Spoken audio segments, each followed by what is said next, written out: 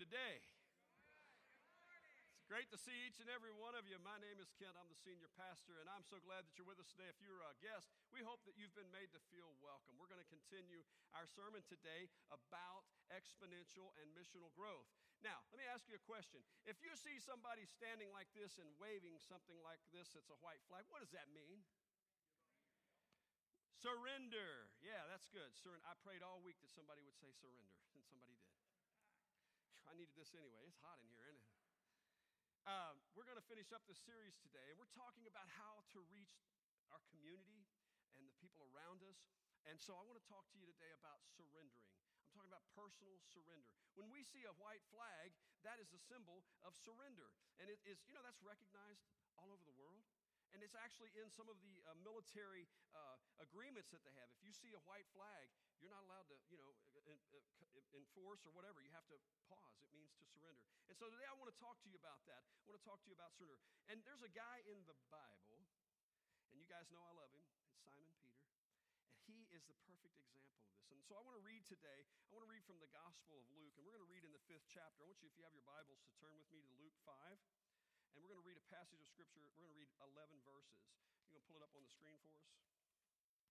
Okay, here we go. Here's what it says. This is Luke chapter 5. This is the first call of the disciples. Watch this. One day as Jesus was preaching on the shore of the Sea of Galilee, great crowds pressed in on him to listen to, say it with me, the Word of God. He noticed 2 empty boats at the water's edge, for the fishermen had left them and were washing their nets. Stepping into one of the boats, Jesus asked Simon, its owner, to push it out to the water. So he sat in the boat and taught the crowds from there. Now get this picture. You got this guy's got a boat. He's out there. He's been out all night. Here comes this rabbi, prophet. And he says, hey, I want to borrow your boat. It's so crowded here, let's push it out. Jesus pushes it out. And when he had finished speaking, he said to Simon, now go out where it is deeper and let down your nets to catch some fish. Master, Simon replied, we worked hard all last night and didn't catch a thing. But if you say so, I'll let the nets down again. And this time their nets were so full of fish. Isn't that good? They began to think that their nets were going to tear, right? Look at that. A shout for help brought their partners in, the other boats, and soon as boats were filled with fish on the verge of sinking, the other boats as well. When Simon Peter realized what had happened, he fell to his knees before Jesus and he said, "O Lord, please leave me. I'm too much of a sinner to be around you." For he was awestruck by the number of fish they had caught, as were the others with him. His partners, James and John, the sons of Zebedee, were also amazed. Jesus replied to Simon, "Don't be afraid. Don't be afraid." And as soon as they landed, they left everything and followed Jesus. Pray with me. Father, thank you for this day. Thank you for the celebration we had in baptism. Thank you, Lord, for your blessings. Thank you, God, for what you're doing in our church. I pray, God, today you give me the gift of preaching, not for my glory, but for yours, Lord. And I pray that everything we do and say will bring glory to you and that we'll be drawn closer to you. And when we leave this place, Lord, we'll remember that we're to surrender to you, Lord, and have your will in our lives, have your way in this service. We pray it in Jesus' name, and everybody together said, amen. To have exponential impact, we're called to surrender our lives to Jesus. I want to talk to you today about surrendering. It's hard to do. Anybody here control freak? Anybody here like to control? I'll leave the word freak off. How about that? Nobody? Wow, I'm the only one? Yeah, man, I love to control things, And so it goes against our grain of human nature trying to... Now, don't be elbowing each other. I see all that going on. Calm down. Yeah, it's hard not to try to control things because that's who we are, sort of. That's how we're made, and that's kind of part of our DNA. And we have choice. And that's what happened with Adam in the garden. But the word surrender means to cease resistance or submit to authority. One of my favorite pastors, Rick Warren, says, you cannot fulfill God's purpose for this life while focusing on your own plans. And then A.W. Tozer, another theologian, said, the reason why many are still troubled, listen to this, still seeking, still making little forward progress is because they haven't yet come to the end of themselves. We're still trying to give orders and interfering with God's work within us. And in our text today, what we're looking at is we're looking at Simon Peter. He'd get to this place where he had to surrender. Jesus is teaching, and a great crowd is following him at this time. And these people are following him, and he comes up, and there's these boats. I always thought the fishermen were just poor old dirt farm, fishermen. No. In this time frame, if you had a boat, that meant that you probably had a little bit of assets. And he comes up and he sees Simon Peter there and he says, hey, I want to borrow this. And he steps out and he tells him to go out into the water. Interesting passage here. Jesus is talking to Peter. He's approaching him. And he's making a contact with him. And I remember hearing this story as a kid in church. And I remember when I heard this story, he said he called him and he says he dropped his nets and he followed him. And when God was leading in my life, and there were times even now when I think about this story, until I read about this recently, I thought, what kind of faith did it take to drop the net? But here's the thing. If you do a little background study on this, you'll find out that this wasn't actually the first encounter that Jesus and Peter had had. Peter's mother-in-law had been healed, and so he had actually seen some miracles performed. Peter had encountered him before, and so when he's coming to him again, this is another time that he's going with him, and he steps out by faith. That's a good thing for me because I'm looking at myself thinking there's been times when I've kind of failed, but that shows me that we can get up. Somebody say amen. Simon is a somebody because Jesus followed him. He was a somebody. And I want to tell you something. Jesus is calling you today, and you are a somebody.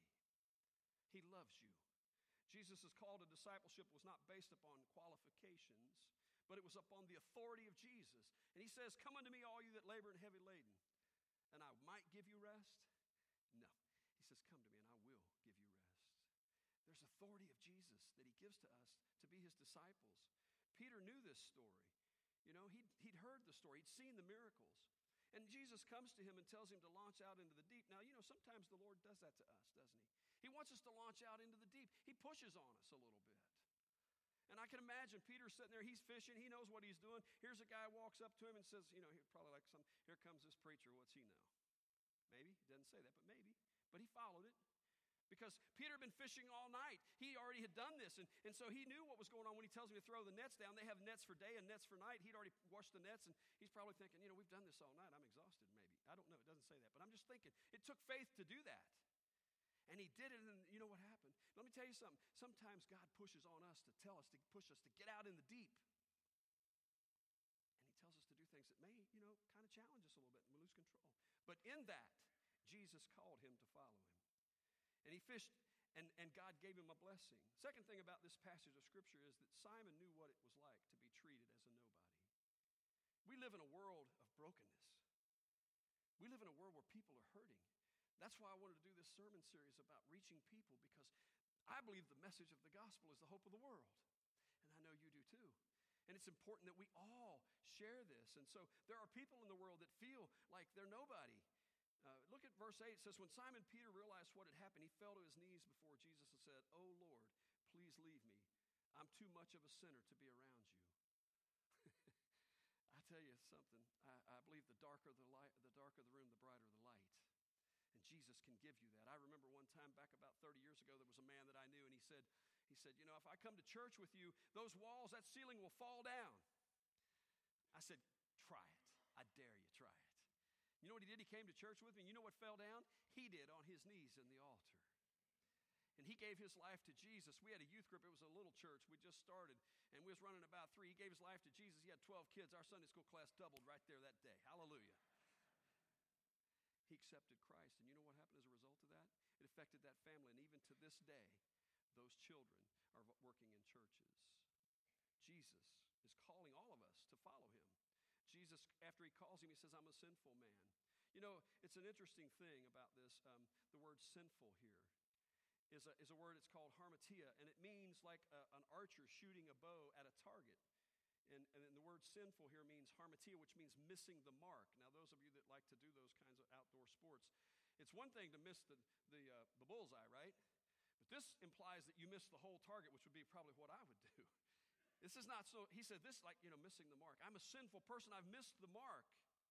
And he understood, perhaps Peter did, what it was like not to be popular and not to be picked and chosen, because as a Jewish boy growing up, they had to learn the first 5 books of the Bible, and those who excelled were brought into training, and they became rabbis. Those that weren't went into other vocations. Peter was a fisherman. Jesus, swimming upstream, breaking the rules. Here he goes. He's calling common people. One of the things I love about the Bible is you see that common people is what he chose to work through. When I was a little kid, I would go into these big churches, and the Catholic churches have stained glass windows, and I love those, and it's just amazing amazing places. And I look at those windows and I think, man, that guy must have really been something. You know what I mean? But as you read about these people, they're just like us. You know what the difference is? Peter surrendered his life to Jesus, and he went from a nobody to somebody. And God used him. And I want to tell you something. He'll use you today, and he'll use me. But we have to be willing to surrender. We have to surrender to the Lord. Peter knew that he was lost. He recognized that he was a sinful man, but he knew that God could help him. And I'll tell you something. Surrender is hard. You know, some people say, well, I'm going to wait till I get older. It'll be easier. I'm getting easier to get along with as we get older, right, hon? Yeah, sure. Surrender is hard for everybody. We all find difficulty in surrendering. We've talked about being, spiritually leading people. We have to surrender and give it to the Lord. There's a story about a king. This king had a daughter. There was another king that was attracted to this daughter. This king was a Christian. His family was a Christian family. This king wasn't. He wanted to marry this daughter. This king said, you want to marry my daughter, you got to be a Christian. The problem was, this king was a mercenary. He fought, had swords, and he was, and so if you did it in this time frame, if you committed your life to the Lord, you couldn't do that. So what he did was he thought, how can I do this? This is how he surrendered. You know what he did? He did the process. And when they went to baptize him and his 500 men, when they'd go to dunk them in the water like we just did, they'd take their swords and they'd hold them out of the water, and everything was baptized except their right arms. Just a little bit. I'll surrender everything except this, because this means a lot to me. What are we holding on to? When I was a kid, I remember singing, all to Jesus I surrender, all to him I freely give. I will ever love and trust him, in his presence daily live. And then I love this part, sing with me. I surrender all, I surrender all to thee, my blessed Savior, I surrender all. Man, I love that. And I sang that song when I was in church. And as I got older, I'd sing that song in my head, and here's how my version went. I surrender some. I surrender some. Why? Because I wanted to control it. I wanted to control it. Peter recognized that you have to surrender it all. 10 years ago when we started over here working at the church and I was the worship pastor, I remember coming in on a Tuesday night and they said they'll meet you, unlock the doors and let you in. And so for those who don't know, I was the worship pastor for a while. And I came in and there was a wonderful group of Christian people here. Wonderful. And we are all set up and I took my guitar out and I went up here and I set it on a stand and then I said, I want everybody to sit down here on the front row with me.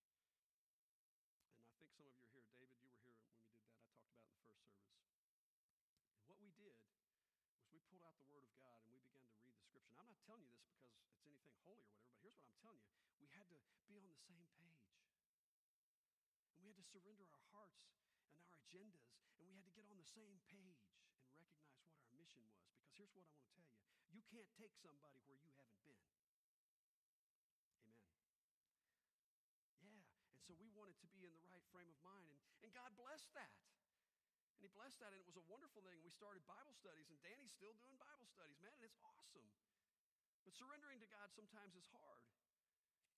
But surrendering is a one-time thing, but you know what? It's also an ongoing thing. Now, I'm not talking about salvation. I'm talking about that there are things that come up in our lives as we walk this path, as we walk this pattern of life, as we're following Jesus. You know, there's things that come up that we have to surrender. Give that one to the Lord. You know, I don't want to do that sometimes. I want to take it back. You know what I mean? I want to control this.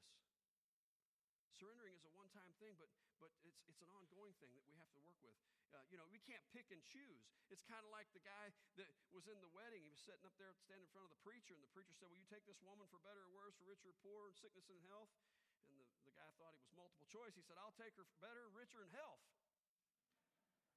It's not a pick and choose. When we surrender, we give it to the Lord. That's everything.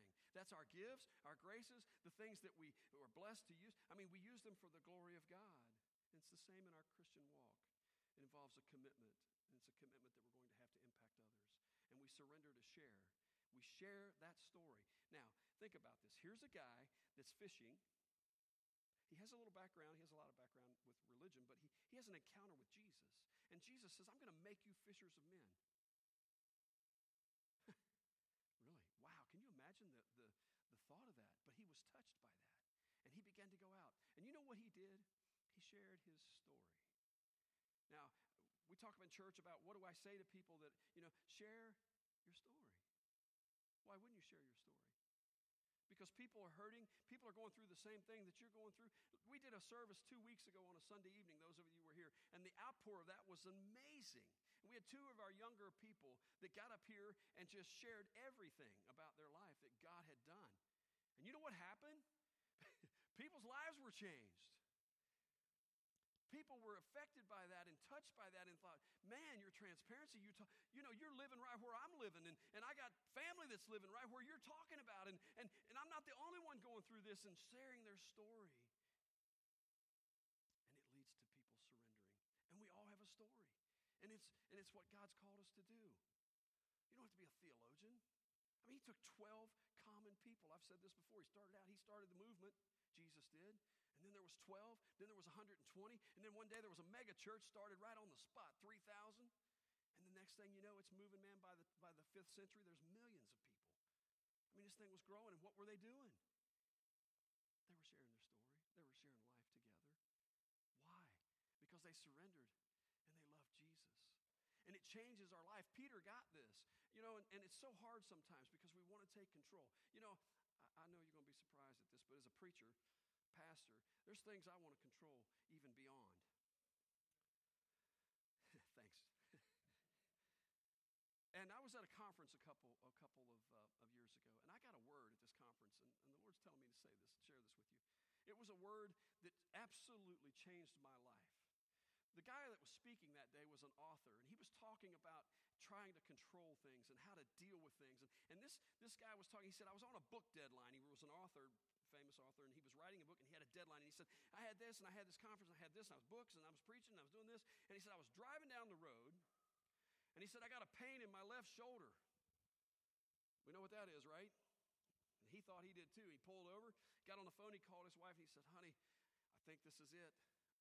And he was panicking. And she said, calm down, sweetheart. Calm down. You got a lot on you. Let's just hang on a minute. Let's call an ambulance. And he said, I think it's easing up. And as she talked to him, turns out he was having an anxiety attack. But in that conversation about all the things that he had going on, he was telling her this. She said, listen to me. She gave him a great word. I love this. She said, I want to tell you something. You got to let some of this go. You are not in charge of the miracle. Amen. We're in charge of the message. We're in charge of planting and watering and sowing. But it's God that gives the increase. Somebody say amen. And those things that are going on in our lives that we're dealing with, sometimes we just need to surrender them to the Lord and say, God, this is too big for me, but you can handle it. And let me tell you something, there's no breaking news stories for him. He knows what's going on. He cares about you. He cares about you. He cares about the things that are going on in your life. And so we're surrendering it to him is things that we do from time to time, surrendering things over to him. And I'm working on this. I'm not telling you I got this down pat because I don't. We commit our lives to Jesus. We repent of our sins and we ask forgiveness. He comes into our hearts and we're made new and we walk by faith. Titus said in 3rd chapter, 5th verse, he said, he saved us. Listen to this. He saved us not because of the righteous things that we have done, but because of his mercy. Whew.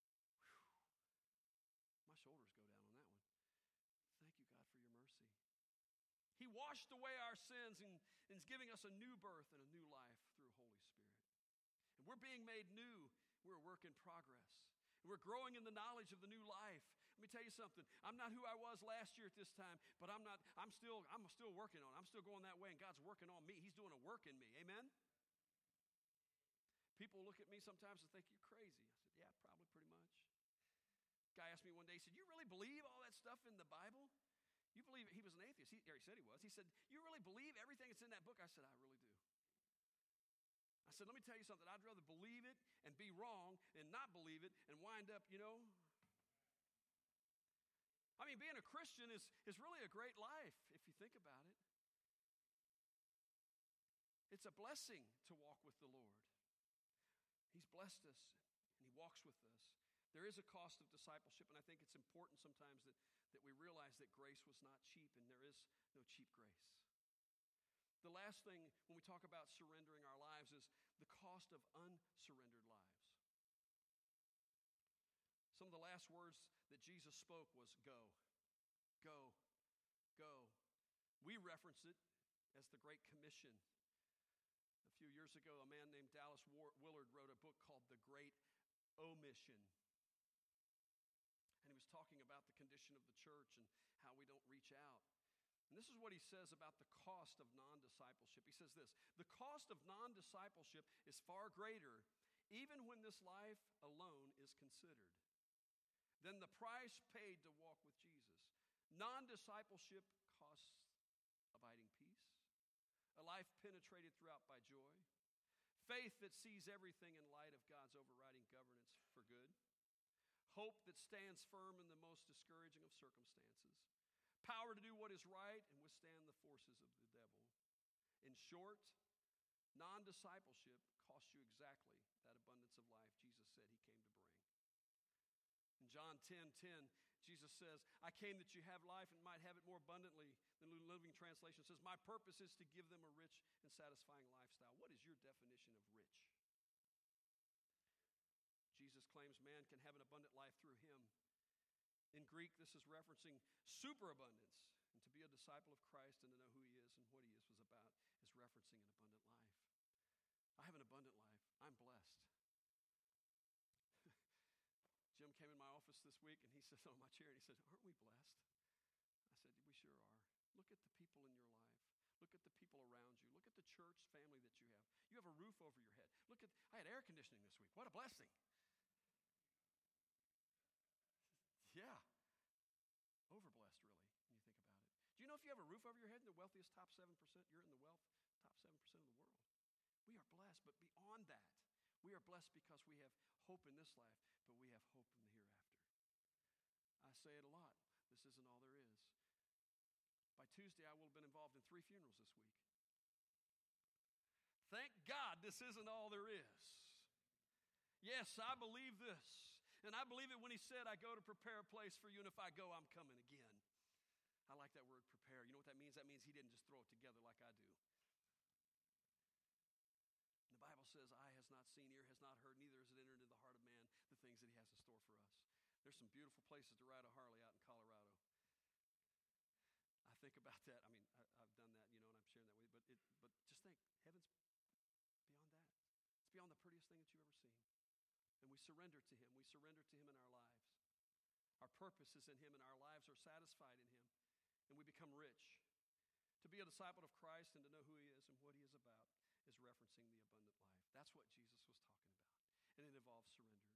See, when the Holy Spirit speaks to us and points out an unsurrendered part of our lives, we should listen in bringing all that we have and all that we can be and giving it to him. Simon Peter got this, and he went on to become one of the great leaders of the church.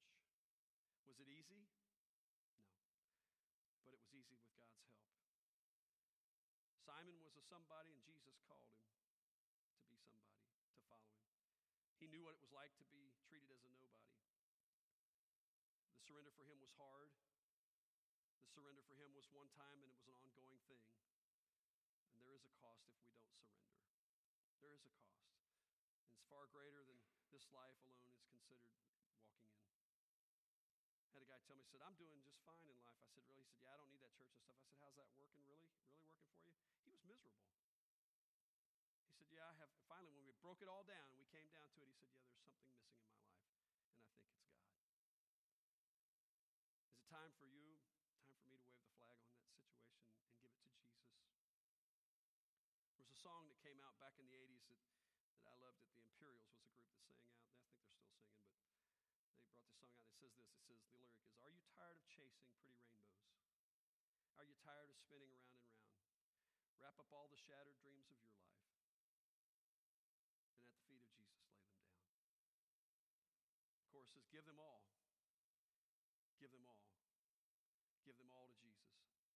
Shattered dreams, wounded hearts, and the broken toys. Give them all to Jesus, because he can turn your sorrows into joy. My prayer today is that as a church, that we are effective as God would want us to be as brothers Burlington Baptist Church, not trying to be another church, but being who God wants this church to be in following Him, and that we surrender our will to Him and we continue. God's been doing some amazing things in this place. You know, we don't advertise all of it that's going on. We should just have a big thing going, not for our glory, but just show you what the Lord's doing. You know, I was telling you, last week, went outside, and 3 parking lots from the street, there was a person accepted Jesus. He's going to be baptized in a couple of weeks. You know, it's phenomenal. Why? Sharing your story. Sharing your story. And that's what He's calling us to do. My prayer is that as a church, we will continue to do that. Because I'm just crazy enough to believe that if we lift the name of Jesus, people will be drawn to that. Amen? Amen. Pray with me. Father God, thank you for your blessings, and thank you, Lord, for your love. I ask you, God, that your word would go out today and that would speak to our hearts, but most of all, that Holy Spirit would speak to us where we are. And recognizing, God, that you love us and that you can take someone like Simon Peter and use him, God. You can use us, and we just have to be willing. And so, Father, I pray for each person sitting here today, and I pray, God, that you give them peace, and I pray for blessings upon them, and just help them, Lord, as